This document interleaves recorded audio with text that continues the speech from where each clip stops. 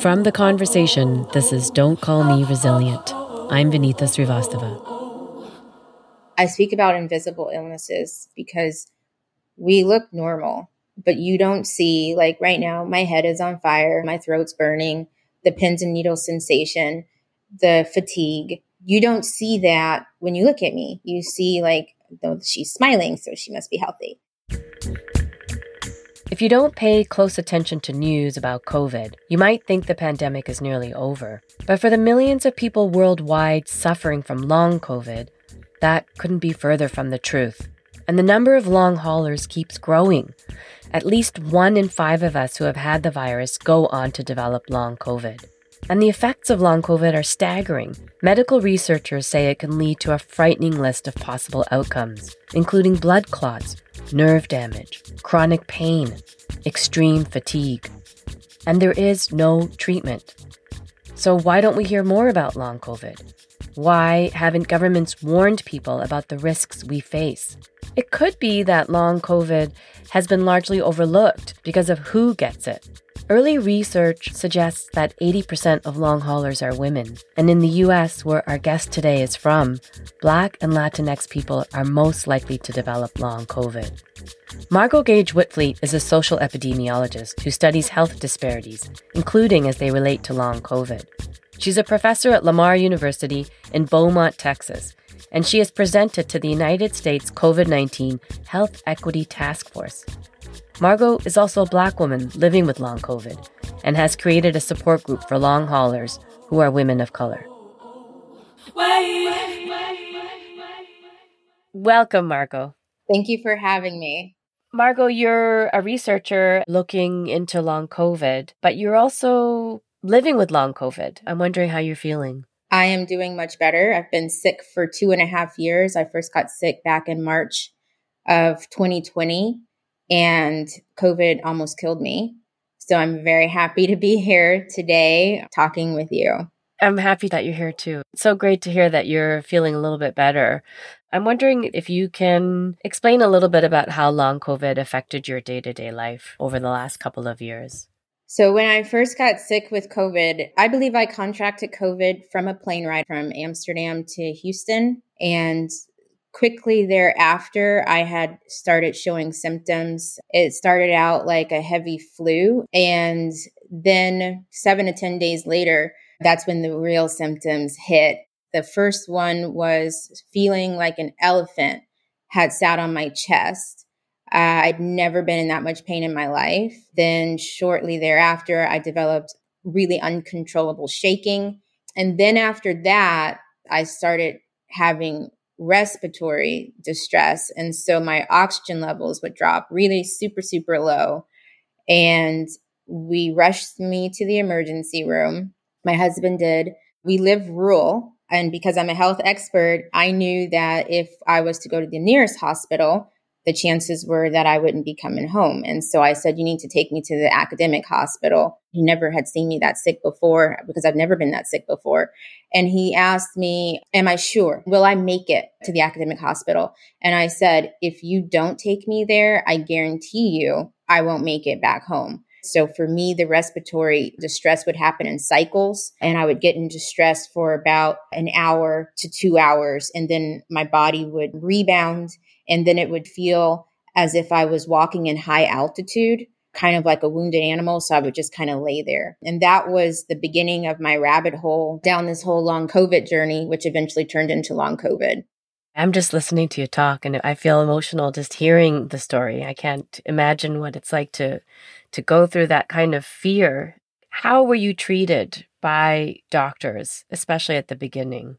Doctors were really skeptical to say that I had COVID. So in the beginning, I was making a video diary and I didn't even know that I was chronicling my own sickness. When I went to the academic hospital the first night, they drug tested me. I was just getting drug tested and asked, did I take something? And then after that came back that this woman hasn't taken any drugs and we don't know why she's breathing like this. Then they started treating me with compassion. And then later that night, we went on to another hospital. The nursing staff thought that I had a blood clot. But again, at this facility, the first thing they kept asking me is, tell us, honey, tell us what you took.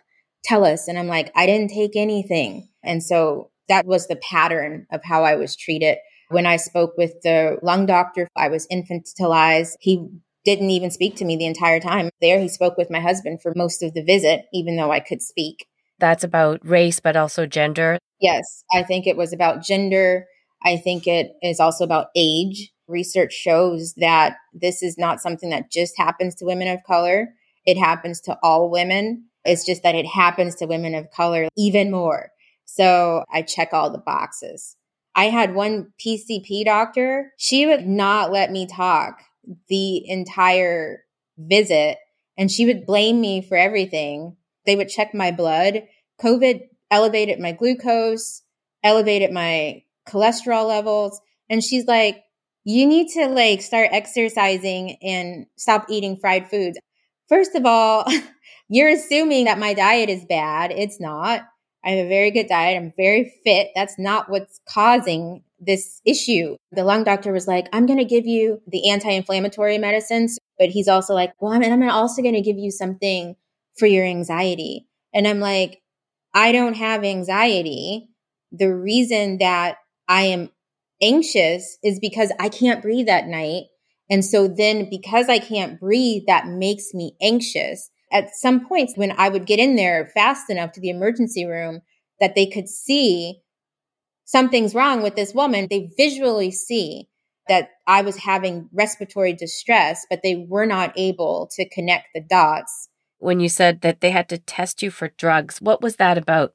I think that they saw a young Black woman coming in for respiratory distress. So they thought, well, when that happens most of the time, it's because the woman's on drugs, must be on drugs, instead of seeing that it could be something else. And what I noticed in the online groups that I was in, that's one of the reasons why I started speaking out, is that I would see story after story of women crying in tears about their doctors not believing them.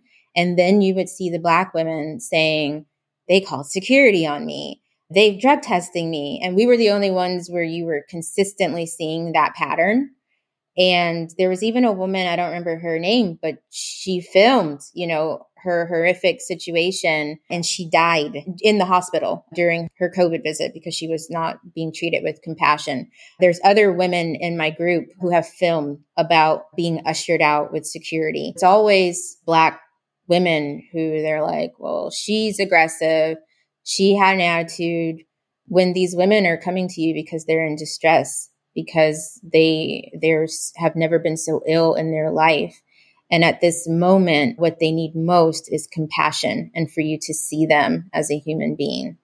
When did you, as a researcher, start recognizing that women of color were disproportionately impacted by long COVID? Early on, and that's one of the reasons why I formed the BIPOC Women Long COVID support group, was because I knew we were going to need our own space. When people started messaging me, asking me to look at their blood reports or this and this happened to me, they were telling me their stories. And so I knew that they needed a safe space. And so that's what I created. So it's really like that they come into my living room and we're just sitting around with a cup of tea. And I wanted to be able to use my education and my ability to bring them facts and keep them up to date. And so a lot of them, for example, they have gone on and they are being wonderful, advocating for long COVID patients in government, on media. And they say, without you having done that, we would have never known to speak up. You paved the way for us. And I appreciate that they're so appreciative about that. But we're hidden figures in this long COVID fight because a lot of us were higher educated women, and we just weren't going to sit back and allow us to be railroaded. And because there were so many of us that this was happening to, it also helped give us collective strength. And we are sharing our experiences, our strengths, our hope, what's working for us, what's not working for us. I brought in experts early on to speak to the women about recovery tips, because long COVID is, it's a post-viral illness. So there are a lot of people who have been dealing with post-viral illnesses and chronic illnesses long before COVID came on the scene. So I brought these people in to be able to speak to these women. So it wasn't just a place to rant about what was happening to us. It was a place to gain information and to share tips. And we formed a type of sisterhood.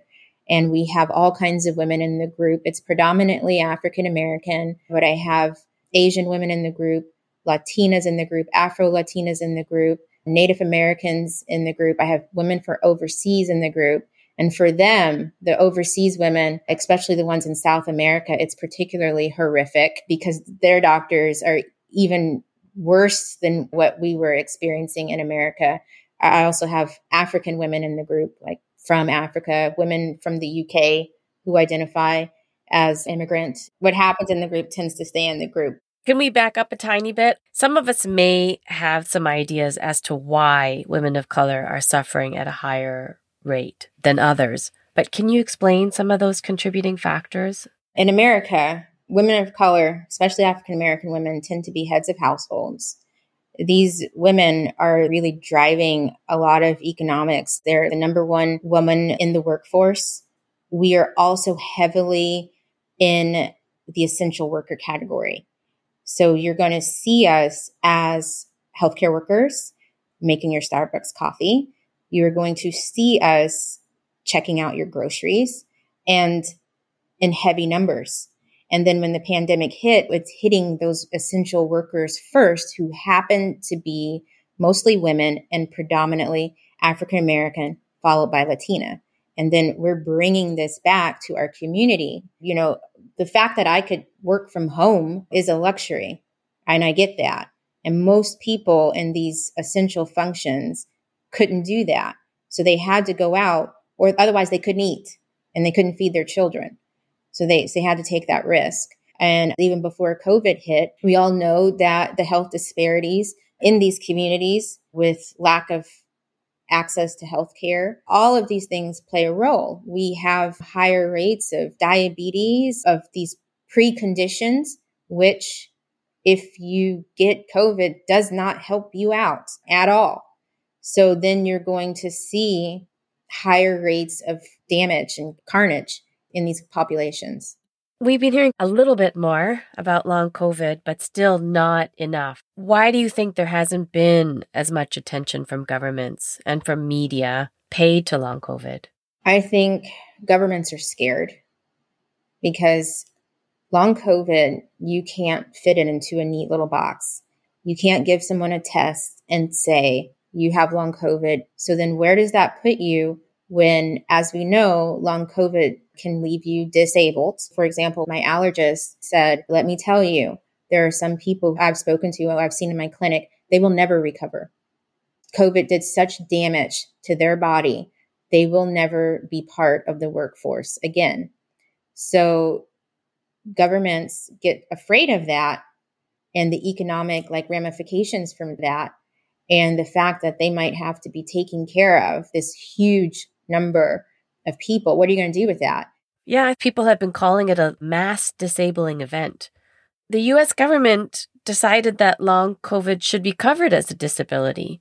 Are people having trouble accessing the disability benefits, or is this something that's actually helped? You bet.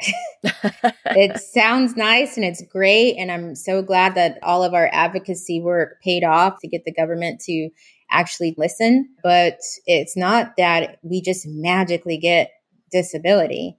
People are having to fight. They get rejected. That's one of the things in our group. There's a person who helped them with their paperwork and all that good stuff. She's been a powerhouse in that because it's awful. And I realize I'm so lucky being a professor that I can have my job match my disability to a large extent. What do you mean have your job match your disability? I mean that I can start and stop when I need to. I can do more one day and less the next day. I do daily targeted meditation. If I was standing at the coffee shop, there's no way I would be able to do that. I have spoken with a journalist early on who also had long COVID. And this person told me they would have to pull out a mat next to their desk and take naps in order to get through their day. And they're a pretty high profile news person. So I don't have to be locked to my desk and pull out a mat. Could you imagine? But this person had to do this because they wanted to keep their job. So just imagine all of the women, because it's mostly impacting women, whose employers are not making any type of solutions to help them and probably don't even believe them and don't really care. And if they do care, there's not much they can do anyways, because they're thinking about the economics of the situation. Walk us through your research a little bit. You're doing some research on the risks of long COVID and how that's understood by certain communities in Texas. Well, Texas is a whole different ballgame. I don't know how it is for you guys in Canada, but COVID is a thing of the past in Texas, and especially in Southeast Texas. I don't believe COVID ever existed really down here where I live. That's just how we run things in Texas. What I have identified thus far is that majority of the women have lost faith in their doctors, or just in doctors in general. So that says a lot with how they're going to navigate health care in the future. They're going to be a little bit more apprehensive. That patient-doctor relationship has really been damaged. I also identified that they're having multiple health complaints. So these women are having sometimes like 15 plus complaints, and the doctors are still not believing them. And almost all the women I sampled were drug tested. So that's why I'm saying I see a pattern in that. And it's affecting women's mental health differently depending upon their age and the number of children that they have in the home. So just imagine a woman without children, she's able to turn off, and a woman with children isn't, even when there's a partner in the home. Sounds to me like you're talking about a lot of trauma. So there's going to be this unfolding of all this trauma as well for years. Yes, you're absolutely right. I actually, in the group, had a therapist come speak to the women about the trauma because we underwent a trauma. One of the things that the therapist said was that you need a therapist, and then your partner, your spouse, needs a therapist too, because it completely changes the dynamic in your family system. And any long COVID team needs to include a mental health professional. It's not just about physical health. You saw, I'm sure, from people with long COVID, a lot of people have killed themselves because of the pain, just the huge depression that you go into, especially if you're young. It's like getting hit with a truck that you didn't see coming.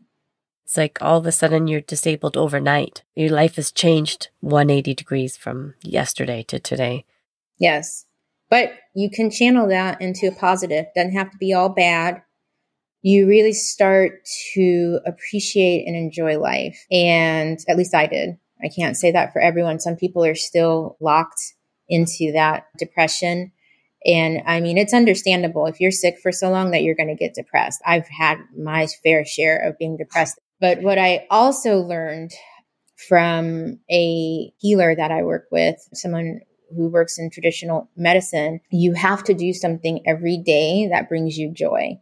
Because if you are feeling good mentally, that also helps lower the volume of your pain levels. I'm so glad to be here like every single day, because I used to go to sleep and we didn't know if I was going to wake up the next morning. Like that's how bad it was. My husband would keep watch over me. So we didn't know if I was going to wake up. So the fact that I'm not at that state anymore, I'm really happy. A lot of people have been drawing this parallel between the experience of women of color with long COVID and those who are suffering from ME, also known as chronic fatigue syndrome. So I'm wondering if you also see that parallel. Yes, I do see that. And I saw it early on. There's a research article in the UK that looked at ME, and people of color like get it at larger numbers. So women who suffer from chronic fatigue have been here for forever. The research shows that. And the research also shows that we are underdiagnosed with it. And I believe the same thing is happening with long COVID, 100%. There's not even a doubt in my mind, which says a lot, because epidemiologists always like to say, oh, we're 98.9% sure, nothing is ever 100%. But in this case, I've seen it over and over again firsthand. And I've read that it's actually one step worse, harder for Black women as well, that they expect a higher pain threshold. I speak about invisible illnesses because we look normal, but you don't see, like right now, my head is on fire, my throat's burning, the pins and needles sensation, the fatigue. You don't see that when you look at me. You see like, though she's smiling, so she must be healthy. For me, there's not been a day where I've woken up like without pain in 2.5 years. So I have ringing in my ears daily, and it gets worse as the day progresses and I get even more lethargic. The volume turns up and the headaches turn up. I have extreme fatigue. I can't exercise like what I used to be able to exercise. I have some type of like congestion. It's like I've had a cold for 2.5 years. I have a sore throat. It's way better. I live my life in like a cocoon of just good feeling, because any type of stress, it's just like 100 times worse for me. But the positive part about it is that because it is happening to so many of us at the same time at one moment in history, and we're not sitting down about it, we can use this time to push forward, carry the torch of what these women have been trying to do and say for forever, but no one was listening. So now we have that moment to put long COVID and then all these other women on center stage and say it's time to make change, because this is the only way we're going to bring about change. So groups like this Facebook group and other similar efforts, you're hoping that this is actually going to impact the way healthcare is conducted. Yes. I don't think we're going to stop until it does, because we're very tenacious. So I don't foresee us sitting down. They're forming alliances also. And then when you have things like the Recover Project, that's going to crunch out a ton of research on this topic. So they're just not going to be able to ignore it anymore.